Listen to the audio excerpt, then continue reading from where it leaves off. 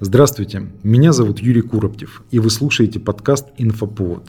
В этом подкасте мы, журналисты «Звезды», обсуждаем самые громкие темы и события с их участниками.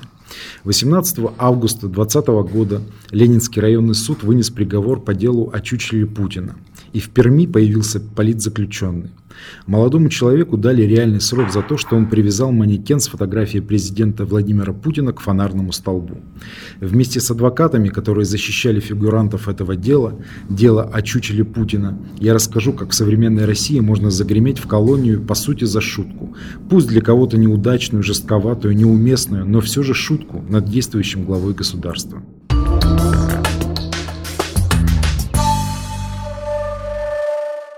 Итак, в ноябре 2018 года на фонарном столбе в самом центре Перми напротив ЦУМа появилась кукла в арестантской робе.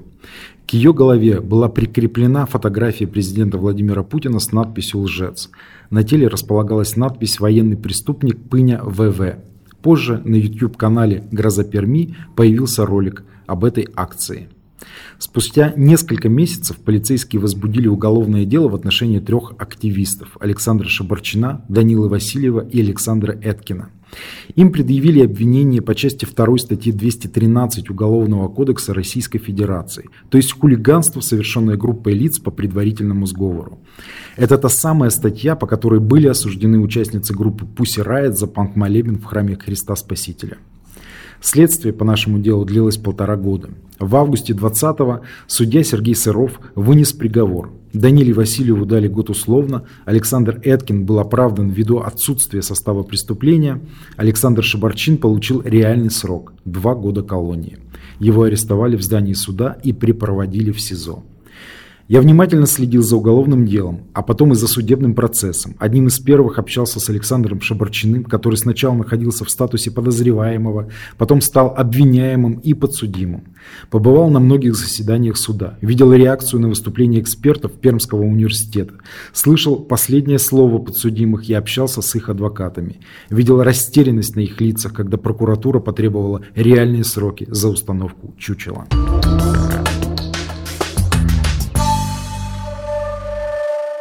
Кто такой осужденный на 2 года Александр Шабарчин? Может быть, он хулиган, ранее привлекался, представляет общественную опасность, но раздали ему такое наказание, так может по заслугам? Шабарчин, он геодезист.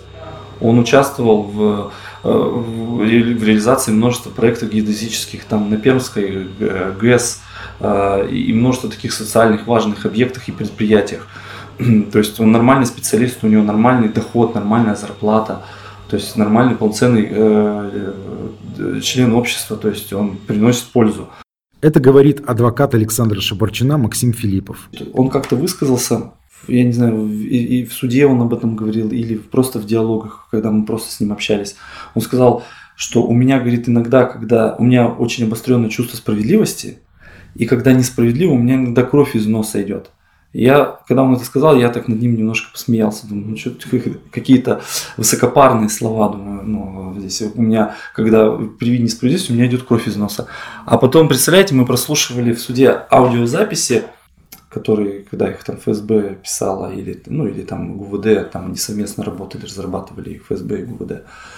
Значит, там в одном из разговоров, то есть они разговаривали, Шабарчин такой, ой, говорит, подожди, я здесь, говорит, сейчас секунду прервусь, мне надо платок. А то есть здесь, говорит, все, закапал кровью, у меня кровь из носа пошла, они там разговаривали на какую-то такую, видимо, тоже политическую тему, у него от волнения там пошла кровь. И то есть я понял, что это не высокопарные слова, это правда. Это, наверное, говорит о многом о человеке, да, вот о его внутреннем мире. Шабарчин, он организовал на YouTube канал Гроза Перми, если может быть, у него были раньше другие названия, но последнее название было Гроза Перми. При этом он, несмотря на то, что его там все свидетели и правоохранительные органы обвиняют в какой-то там взаимосвязи с Навальным и так далее, он на самом деле с Навальным в прямой взаимосвязи и в подчиненности никогда не был. Может быть, морально или как-то там, наверное, друг друга поддерживали, да, например, Навальный и Шабарчин, но Шабарчин, он не является структурной единицей движения Навального. Шабарчин, он всегда был сам по себе. Он сам придумал этот канал, и он стал проводить акции. И акции были действительно, они были очень такие креативные и, я бы даже сказал, милые. Вот есть такая акция у него, как плюшевый бунт, где вот он таблички с политическими какими-то тоже лозунгами относительно там неправильной политики государства, таблички прикреплял к плюшевым медведям и рассаживал их по городу, в центре города, там, в парке оперы и балета, и все. Люди подходили, стоит такой, сидит плюшевый большой медведь, люди заинтересованно подходят, а там такая табличка, читают ее. И была акция, например, дай 5, если ты против Путина, например, и на улице, он стоял на улице, и люди шли и давали 5, и говорили, ты вообще молодец, ты такой смелый, и так далее, откуда ты такой взялся. И то есть весело давали там пятаки ему. А еще он был одним из организаторов митинга «Он вам не Димон» в Перми. Помните, по всей стране прокатились такие митинги после фильма Алексея Навального про Дмитрия Медведева? И, видимо, вот с каждой акцией, когда у него росло количество подписчиков на канале, когда эти акции стали превращаться в федеральные, вот здесь им заинтересовались правоохранительные органы. То, что он уже начал как бы расшатывать систему уже по-крупному. То есть это не локальный какой-то уже стал, так скажем, деятель, а он стал, то есть это все стало глобализироваться, это все расти. И вот за ним в тот момент начали наблюдения, потому что мы в судебном заседании, мы эти все ролики просматривали, они все к делу приобщены. Все эти ролики, они были правоохранительными органами, там ФСБ и ГУВД совместно, они все были записаны с интернета, они там все были, там, как говорится, пронумерованы, подшиты там уже в материалы, то есть они накапливали материал. И вот, то есть вот когда в нем почувствовали какую-то вот такую политическую уже опасность, его решили, как это говорится, так скажем, жаргонное такое словечко, но оно очень хлесткое, очень в точку, снять с пробега его. И его сняли с пробега, притом сняли так, что сейчас он в СИЗО находится. То, что не пускали СМИ, это немножко не давало, скажем так, создать тот резонанс, который нам, например, был в этом деле необходим. Это голос Анастасии Шардаковой. В деле о чучеле Путина она защищала Александра Эткина. Резонанс нам здесь был действительно нужен, потому что без него мы получили тот приговор, который получили. И если в отношении моего подзащитного, я, естественно, с ним согласна, да, что он оправдательный, то в отношении Шабарчина столь жестокое, на мой взгляд, наказание, 2 года реального срока за привязанное чучело, мне вообще просто это странно. Для чего абсолютно социально неопасный человек, который работает, ранее к уголовной ответственности не привлекался, у него даже вредных привычек нет, открыто высказывается за то, что он считает, что насилие неприемлемо по любым поводам, в том числе по политическим, что любые политические изменения должны совершаться только ненасильственными методами. Вот настолько мирный и социализированный человек для чего должен находиться в изоляции 2 года? Это, я считаю, что это очень жестоко, и это такая кара для него. Здесь речь о социальной справедливости, на мой взгляд, не идет.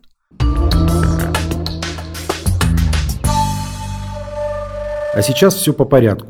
Следствие по делу длилось почти 1,5 года. Первые несколько месяцев оно шло ни шатка, ни валка. Подозреваемые и их адвокаты были уверены, что при таком раскладе его и вовсе закроют.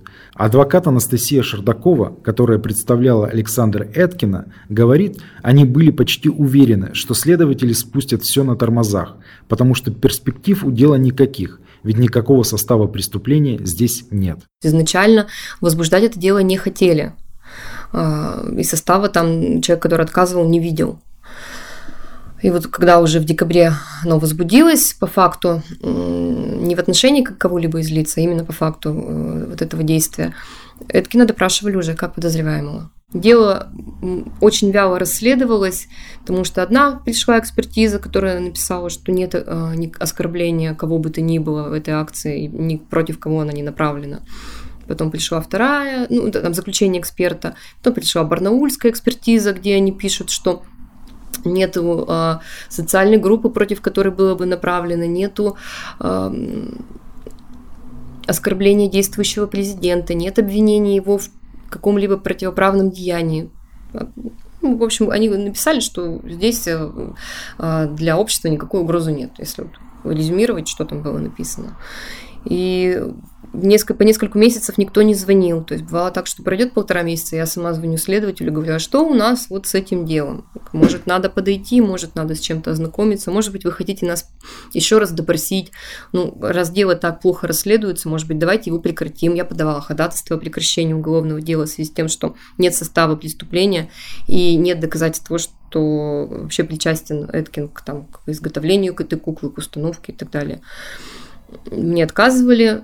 То есть вот была очень непонятная ситуация до октября 2019 года. Изначально мы поставили задачу себе, чтобы это дело вообще не ушло в суд. Просто его доказать, что здесь нет состава преступления на стадии предварительного следствия. Но, тем не менее, все-таки была определенная, так скажем, видимо, установка дана следствию, такое, видимо, тоже у них там давление какое-то, не знаю откуда, конечно, но им надо было, что бы то ни стало, следователю это дело закончить, направить в суд. То есть он из последних сил, несмотря на кучу противоречий, все-таки составил обвинительное заключение и рассмотрел все наши ходатайства и отправил это дело в суд. Притом первый раз это дело было направлено на согласование дела и обвинительное заключение прокурору края, потому что у нас расследование занимается управление Следственного комитета по краю, то есть уровень краевой, отдел по особо важным делам.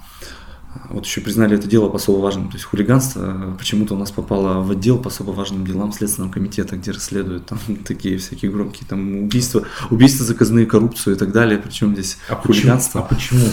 Возникал вопрос?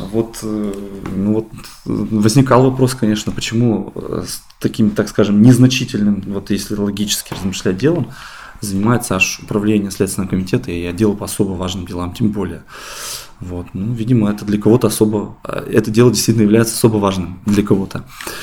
И направлено это было дело на согласование прокурору края, и зампрокурора края первый раз, когда дело было направлено, отказал в утверждении обвинительного заключения и вернул дело на доследование.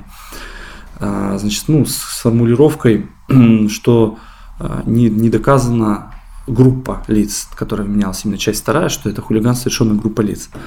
Мы надеялись, конечно, что еще что-то прокурор с чем-то не согласится, но как оказалось, что он не согласился. Мы сначала обрадовались, думали, все, вернули дело, значит, оно может вообще дальше не пройдет и не уйдет. Оно может бывает такое, что вернуться на предварительное следствие, и в процессе дополнительных мероприятий, проведенных по предварительному следствию, оно может быть прекращено, например, за отсутствием состава преступления, просто по постановлению следователя. Первый следователь, который занимался чучелом Путина, ушел из органов и стал адвокатом. Дело передали другому человеку, и он тоже не знал, за что здесь можно уцепиться, и назначил новую экспертизу. В октябре 19-го нас ознакомили с постановлением о назначении психолого-лингвистической экспертизы, а уже в ноябре нас знакомили с этой экспертизой, только называлась она уже психолого-лингвистическая и юридическая экспертиза. То есть здесь, я считаю, есть процессуальное нарушение, об этом я говорила в суде, что нас познакомили с постановлением о назначении одной экспертизы, она называлась психолого-лингвистическая, а провели фактически психолого-лингвистическую и юридическую экспертизу. Да, юридическая экспертиза вообще сама по себе в уголовном деле немыслима. То есть есть профессиональные участники этих процессов, это следователь, он юрист всегда с высшим юридическим образованием. Есть прокуратура, которая контролирует дело, которое заверяет в том числе обвинительное заключение, и это юристы. Есть суд, который в конце концов должен по собранным доказательствам принять решение, и это тоже юрист еще, и который дополнительный экзамен сдает, чтобы стать судьей. Есть защитники. То есть о какой юридической экспертизе вообще может идти речь? Но тем не менее, ее провели, а с постановлением о назначении юридической экспертизы нас никто не знакомил. То есть мы на это тоже указывали как на нарушение.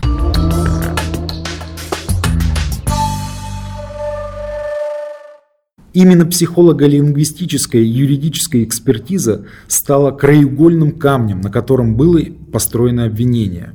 Ее провели 5 экспертов – филолог, 3 психолога и юрист Пермского университета – Валерий Мишланов, Светлана Жданова, Лина Зарипова, Анна Печоркина и Николай Чудин.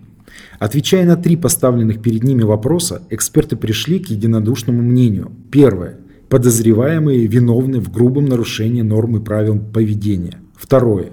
Их действия совершены по мотивам политической или идеологической ненависти или вражды. И третье, эти действия могут расцениваться как совместная акция, подготовленная по единому замыслу. В качестве доказательств в экспертном заключении содержатся такие формулировки. Прослеживается желание участников происшествия повлиять на общественное мнение путем создания скандально-лживой ситуации. Или надписи «Лжец» и «Военный преступник Пыня ВВ», говорится в экспертизе, не предполагают какой-то вариативности и неоднозначности, а текст выполняет функцию воздействия, идеологическую, пропагандистскую. Или вот еще. В тексте содержится негативная информация, относящаяся к президенту России. Анализ видеоролика также был сделан экспертами Пермского университета. Они посчитали, что его авторы подвергли осмеянию публичную деятельность Владимира Владимировича Путина. В чем еще проблема этой экспертизы? Там есть фразы, на основании которых, кстати, потом вынесен был приговор. А кто сделал этот вывод, очень сложно понять. Потому что там нет расшифровки, что вот данный вывод сделал такой-то эксперт. И во время допросов, немножко сбегу вперед, допросов экспертов, поскольку выводов там абсурдных было очень много, я практически по каждой фразе спрашивала, а кто сделал вот этот вывод? И мне говорили, а вот этот вывод, вот начало сделал эксперт, например, Мишланов, а конец дописал эксперт Чудин. И понятно, что когда вот эти нарезки собирались, получались какие-то совершенно чудовищные выводы, за которые никто не отвечает, за каждый вывод по отдельности. Были фразы там, например, по 51-й Конституции, на всю жизнь, видимо, запомню, нам каждому гарантировано право Конституции не свидетельствовать против себя и своих близких. Это гарантия, это право, которым может воспользоваться любой. Более того, это право разъясняется перед началом любого опроса и допроса. Расписывается отдельно за эту статью каждый, кто опрашивается или допрашивается. А эксперт, например, делает вывод, что коллективный отказ от дачи показаний по статье 51 Конституции, во-первых, свидетельствует о подготовке к совершению преступления, а во-вторых, говорит о том, что стороны что-то совершили и скрывают это. Ну, тут получается, что вот это право, да, что человек воспользовался своим правом, ставится ему в вину. Психологи сделали вывод о том, что вот эта акция, она была направлена против наиболее уязвимых и внушаемых групп населения. Это подростки, ну еще в силу возраста тут можем согласиться, да, что до совершеннолетия люди все-таки подвержены, да, какому-то влиянию. Пенсионеры и женщины. То есть по логике психологов абсолютно большая часть населения страны – это внушаемые люди, которым можно навязать все что угодно. Остаются только мужчины в возрасте от 18 до 60, скольки там, 5, да. Вот это люди, которые наименее внушаемые. А все остальные – это внушаемые, говорят нам психологи в этой экспертизе. При этом 3 эксперта, психолог – это женщины. Как раз та группа населения, которая подвержена внушению. Если последней экспертизы она бы не была проведена, я думаю, что дело бы вообще не могли бы даже направить на рассмотрение в суд. То есть дело было окончено, и обвинение окончательно предъявлено, именно по хулиганству 213, часть 2, после проведения вот этой последней экспертизы. То есть до этого назначалась также следователям такая же равного уровня судебная экспертиза в Барнаул, в экспертное учреждение, которое там действительно именно экспертное учреждение, психолого-лингвистическая экспертиза. Были поставлены, не дословно, но суть вопросов в той экспертизе была такая же, как и во второй, которая в ПГУ. То есть такие же вопросы.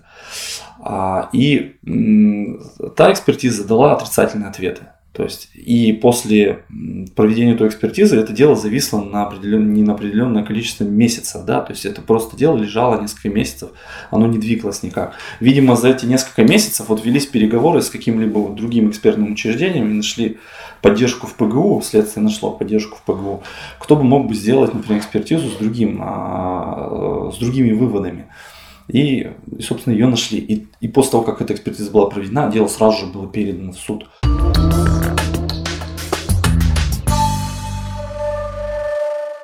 Если следствие длилось почти 1,5 года, то судья Ленинского районного суда Сергей Сыров решил провести процесс в рекордные сроки.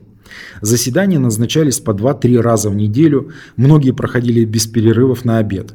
Первые заседания были назначены весной 2020 года, когда действовал режим самоизоляции. Поэтому прессу и общественность в суд не пускали. Активистов, которые выходили с одиночными пикетами к зданию суда, задерживала полиция, мотивируя это тем, что в городе действуют карантинные ограничения и проведение публичных политических мероприятий запрещено. Видимо, все-таки какой-то был приоритет этому делу отдан именно в производстве вот у судьи, у Сырова. Может, даже его от рассмотрения каких-то текущих дел освободили, потому что он всецело занимался этим делом, как будто бы мне очень казалось, что у него как будто бы одно это дело только. То есть это действительно было несколько заседаний в неделю по целому дню, вот, и приоритет определенный был. Большая часть свидетелей по этому делу – это либо сотрудники полиции, либо молодая гвардия Единой России, либо НОД, Народно-освободительное движение. То есть людей, которые бы не были политически мотивированы, да, или не имели бы отношения к действующей власти. Вот сотрудники полиции, тут мы не можем, да, отрицать, что все равно это власть, представители власти. Вот таких людей было всего 3 таких свидетелей. И причем один из них, он не говорил, что я оскорбился, вообще, что меня как-то оскорбила эта акция. То есть я ее увидел, я считаю, что это... Он сказал, я считаю, что это неприемлемо. Оскорбило ли вас это? Он говорил, ну, меня-то почему должно оскорблять? Ко мне никто не обращался.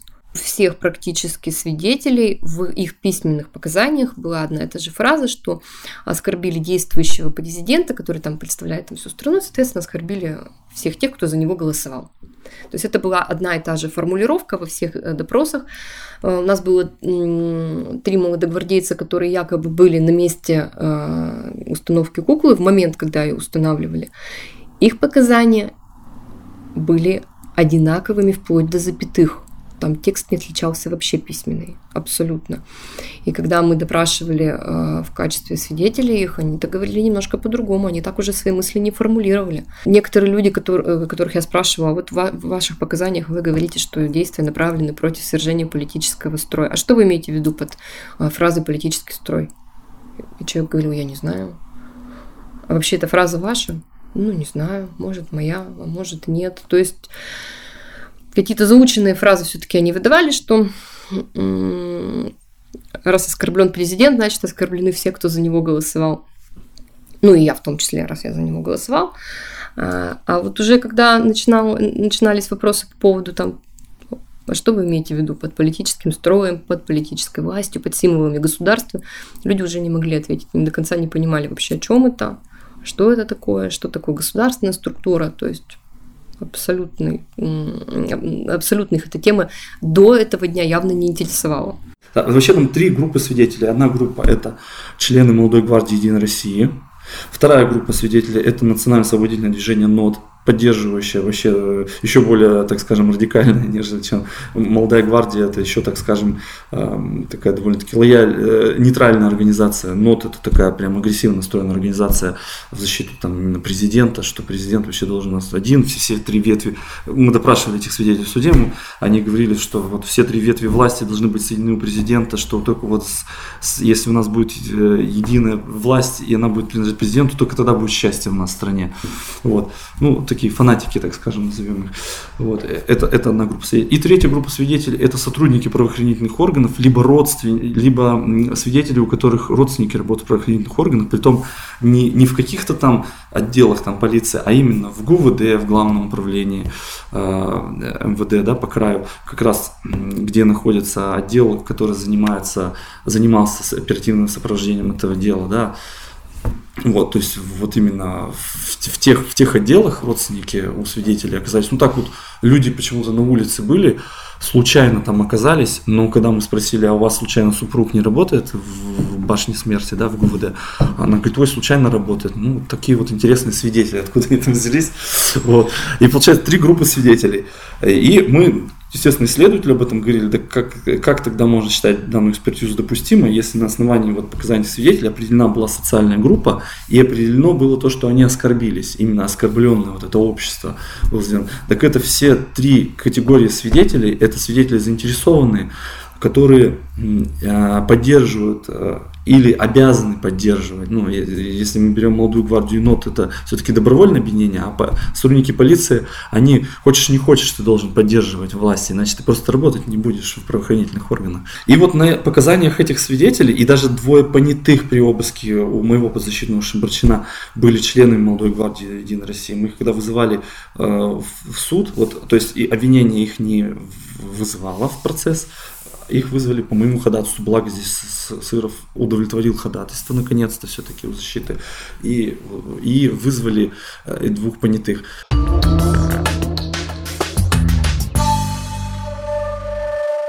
Что было удивительно относительно вот этих двух понятых, которые участвовали в обыске у Шебарчина, как раз когда вот изымали вот там какие-то части, те инструменты, с помощью которых там этот манекен делался, да, и был изготовлен. Вот. Это были тоже члены молодой гвардии, якобы случайно оказавшиеся в Мотовилихе. Но я им задал вопрос в суде: а где вы проживаете? Один проживает в Кировском районе Закамы, другой проживает то ли в Дзержинском, то ли в индустриальном районе. А это было раннее утро, что-то 6 часов утра, что ли, или 5 часов утра. То есть я спросил: а вы как вообще случайно там оказались? Они говорят: мы, говорит, прогуливались в Мотовилихе. В Мотовилихе почему-то у цирка они в 5 часов утра прогуливались вот вдвоем, и так совпало, что здесь вот обыск сотрудники проводили, и как-то вот с улицы их просто позвали, ну вот полный бред какой-то, вроде и не подкопаться, да, были, вот. Вот такие вот у нас свидетели, и на них построена экспертиза. В процессе мы допросили всех экспертов, настояли именно на допросе вообще всех экспертов, которые проводили эту экспертизу.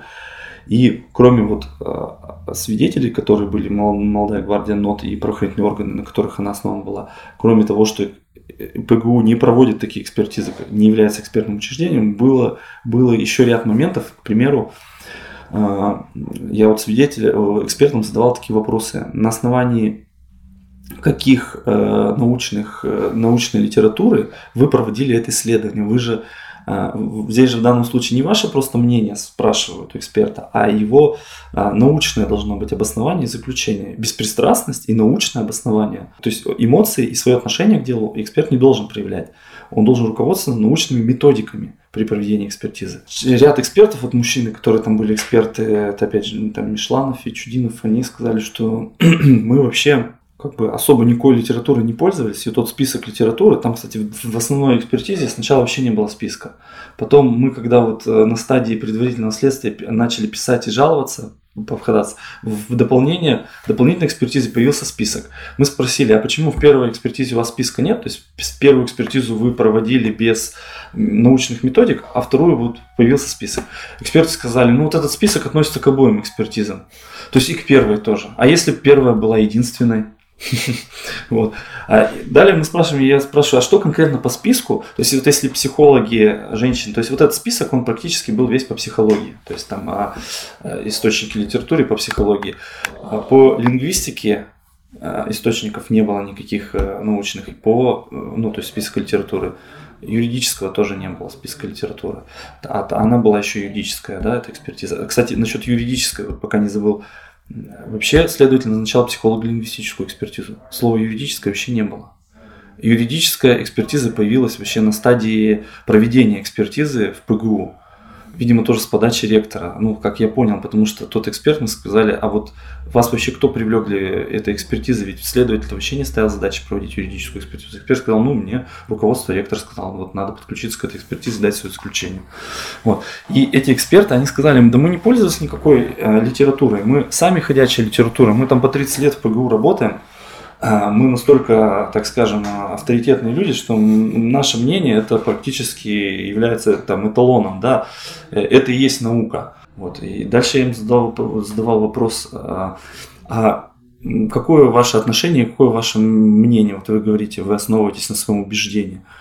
На что я получил ответ: то, что данные ребята это сторонники Навального, а Навальный это зло, и все его сторонники это враги. То есть там государство и общество. И вот такое мнение экспертов. Вот такая независимость экспертов. Вот такое вот научное заключение получается. Такое вот мракобесие. Вот, и, то есть, мы, естественно, потом в ходатайстве, то есть, после допроса этих свидетелей, в том числе, где были доводы о том, что эксперты-то основывались не на научных подходах, а только на своем личном мнении, на своем отношении. Вот это все в совокупности, но, тем не менее, суд счел данную экспертизу допустимым доказательством и не увидел в ней никаких нарушений, то есть, он посчитал ее абсолютно нормальной.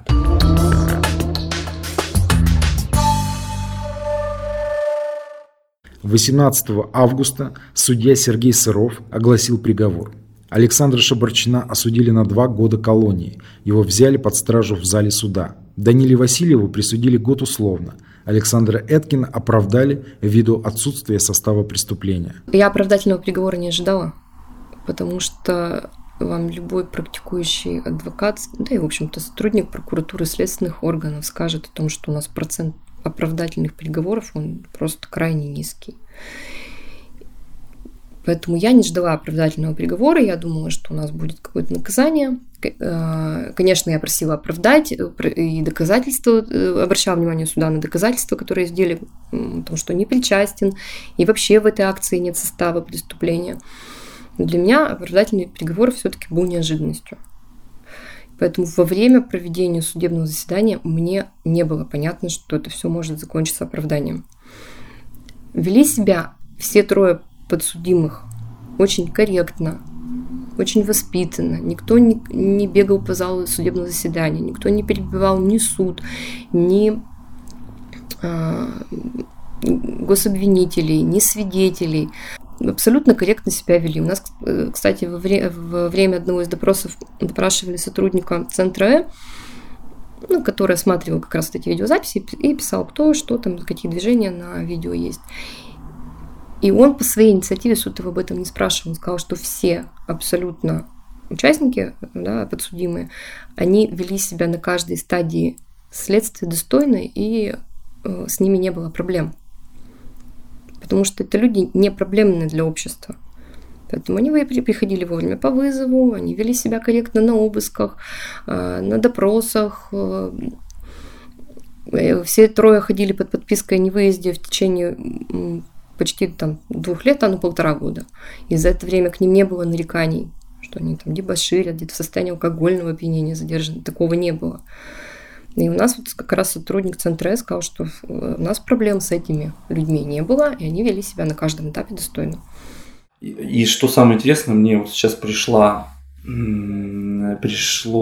апелляционное представление прокурора, в котором прокуратура говорит о том, что приговор мягкий, наказание назначено очень мягкое. То есть они не согласны даже с тем наказанием, которое сейчас назначено. Они не согласны с тем, что Эткина оправдали, они не согласны с тем, что Васильеву дали условно, они не согласны, что Борчину дали 2 года, а не 3, как они просили. Вот так вот. То, что дело политически мотивировано, говорили и подсудимые, и их адвокаты, и сторонние наблюдатели. По 213 статье были осуждены и участницы группы Pussy Riot за панк-молебен в храме Христа Спасителя. Часто сравнивают эти 2 дела. Pussy Riot, да, они отбыли наказание, но они ведь получили в Европейском суде компенсацию за тот приговор, который был им вынесен. То есть Европейский суд по правам человека сказал о том, что недопустимы такие приговоры за самовыражение, за политические акции, вообще за политический акционизм. Привлекать людей к уголовной ответственности нельзя. Дело абсолютно точно политически мотивировано. Достаточно посмотреть, кто у нас свидетели, да, то есть Молодая гвардия Единой России, помощники депутатов здесь местных, те, кто теперь в Единой России, руководители штаба Молодой гвардии, потом вот Народно-освободительное движение, то есть руководитель Народно-освободительного движения в Перми был у нас свидетелем, и 2 участницы Народно-освободительного движения тоже были у нас свидетельницами. Это политически мотивированные люди. Сотрудники полиции, которые являются представителями власти, и которые тоже говорили, что как это вообще можно действующего президента, который, можно сказать, является символом, а это цитата, символом государства, как вообще можно в отношении него проводить подобные акции. Кроме того, когда вот эта акция случилась 11 ноября, я где-то вот в ближайшие после этого дни, то ли 12, то ли 13, сотрудники правоохранительных органов возили Шабарчина по месту его регистрации в другой город Пермского края, для того, чтобы там обратиться в военкомат, чтобы его отправить в армию. То есть у них была такая попытка от человека, который создает очень много проблем, да, на территории в основном Ленинского района со своими акциями, его отправить хотя бы в армию, чтобы эти политические акции прекратились. В армию его отправить не получилось по состоянию здоровья, и вот дальше возникло вот это уголовное дело. И Шабарчин единственный по этому уголовному делу, который получил реальный срок. То есть его все-таки от его политической вот этой деятельности, политических акций, его все-таки отстранили. И даже сама формулировка, которая есть у нас в приговоре, а именно мотив политической вражды, такая обтекаемая, вот этот обтекаемый мотив, политическая вражда, четкой формулировки нигде нет, что такое политическая вражда и что мы вообще к ней отнесем. То есть вот это все говорит о том, что это политически мотивированное дело, связано оно только с политикой, больше ни с чем. Поэтому во время акции не перекрывалось движение, участники не приставали к каким-либо людям с какими-либо разговорами. То есть они общественный порядок в том понимании, в котором мы его видим в большинстве, да, своем, что хватали за руки, били кого-то, громко кричали матом, скандировали лозунги даже. Такого не было. Движение транспорту не мешали, движению людей не мешали, уличное освещение не было нарушено.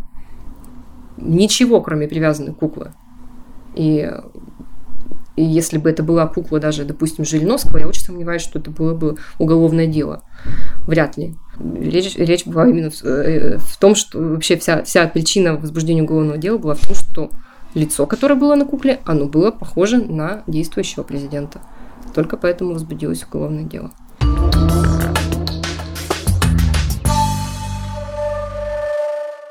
На момент записи этого подкаста Александр Шабарчин вот уже месяц находится в СИЗО. Его защита подала жалобу на приговор в Краевой суд и настаивает на оправдательном приговоре и для него, и для Васильева, которому дали год условно. При этом прокуратура тоже недовольна приговором, она хочет назначить более жесткие наказания. 3 года колонии для Шабарчина, 1,5 для Эткина и год для Васильева. В основном речь в апелляционной жалобе идет как раз о моем подзащитном, о том, что все-таки он был причастен, находился в группе, был предварительный сговор, и что оправдывать его было нельзя. Но в том числе прокуратура говорит о слишком мягких наказаниях для остальных участников этой акции. Они говорят, что мягкое наказание у Васильева, да и у Шабарчина наказание мягкое, по мнению прокуратуры краевой. Они считают, что надо было жестче за этот кусок пластика, привязанный к столбу, их наказать. У меня в этом деле нет вообще никаких прогнозов, потому что я не верила в то, что оно может возбудиться. Я не верила в том, что это абсурдное дело может дойти до суда. И когда вот уже оно оказалось в суде, я была уверена, что всех 3 осудят, но к условным наказаниям. Результат моим прогнозам не соответствовал ни разу. Поэтому я уже даже не думаю о том, как это может быть. Вот, делай, что должен, но будь, что будет. То есть изначально по этому принципу мы работали. Доказательства собирали, обжаловали какие-то документы, которые были в материалах дела. Сейчас вот я буду готовить возражение на апелляционную жалобу. То есть максимальное количество доводов будет изложено. Все, что можно сделать, защита делает с самого начала и в настоящий момент. А какой будет результат, спрогнозировать, на мой взгляд, невозможно. Я все-таки надеюсь, что, может быть, вот такое наказание и направление Шабарчина в СИЗО, это была вот такая как бы временная мера, так скажем, чтобы показать, да, кто в доме хозяин, и отбить охоту у таких людей, как Шабарчин, вообще что-либо делать в направлении таком политическом, да, в политических таких акций. Вот. И я надеюсь, что, конечно, в дальнейшем все-таки сжалятся, потому что были случаи, когда апелляция смягчала приговор. Например, останется тот же самый состав, его оставят, признают виновным, но заменят наказание на условно. Сочтут, что все-таки характер, обстоятельства совершенного преступления, они недостаточны все-таки для того, чтобы назначить человеку реальное лишение свободы. Я очень надеюсь на апелляцию. Годами сталкиваешься с такой несправедливостью и не совсем с правильным применением закона. Вырабатывается скепсис, но все время веришь все равно каждый раз. И иногда получается, А из-за того, что там один, например, из 10 случаев он получается, ты веришь в каждый. У нас есть еще Верховный суд, и у нас еще есть Европейский суд по правам человека. Европейский суд по правам человека, я вообще на 100% уверен, что он отменит этот приговор. Это просто дело вот стопроцентно подходящее под юрисдикцию Европейского суда по правам человека. И они такие дела такого рода, когда привлекают людей, они всегда отменяют приговоры. Но временные рамки, очень большие временные рамки, то есть когда Европейский суд по правам человека рассмотрит это дело, то Шебарчин уже отбудет наказание, если сейчас наши суды национальные не отменят, не изменят этот приговор. В конце нашего разговора я попросил рассказать адвоката Максима Филиппова о его визите в СИЗО и встрече с Александром Шебарчиным.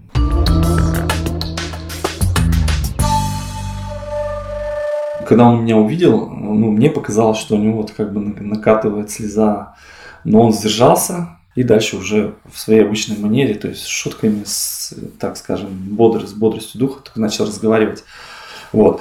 В целом он говорит, что проблем у него каких-то там особых нет, насколько это вообще может быть комфортно, да, в СИЗО. То есть проблем с сотрудниками администрации СИЗО конвойными у него нет. Относятся все уважительно, даже он говорит, что его удивил, на «вы» обращаются к нему, и к другим товарищам. Он не ожидал, что там на «вы» обращаются, оказывается, сотрудники к заключенным. Я его спросил, как у него вообще самочувствие, как он вообще это все воспринял, нет ли у него там депрессии и так далее. Он сказал, что у него нет депрессии, потому что он до сих пор в шоке, он не может поверить, что произошло. То есть он до сих пор не может понять вообще, где он оказался, зачем он здесь оказался, что вообще это он и что с ним такое произошло. Так как он ранее в таких местах не был и не рассчитывал, что он когда-то вообще в таких местах окажется. То есть он так и сказал, из-за того, что я в шоке сейчас в некотором, до сих пор еще вторую неделю, я говорить о какой-то там либо там депрессии или унынии у меня пока такого нет. Может быть, потом она у меня, если я здесь останусь, появится. Но на данный момент я просто не понимаю вообще, что происходит. То есть я в шоке.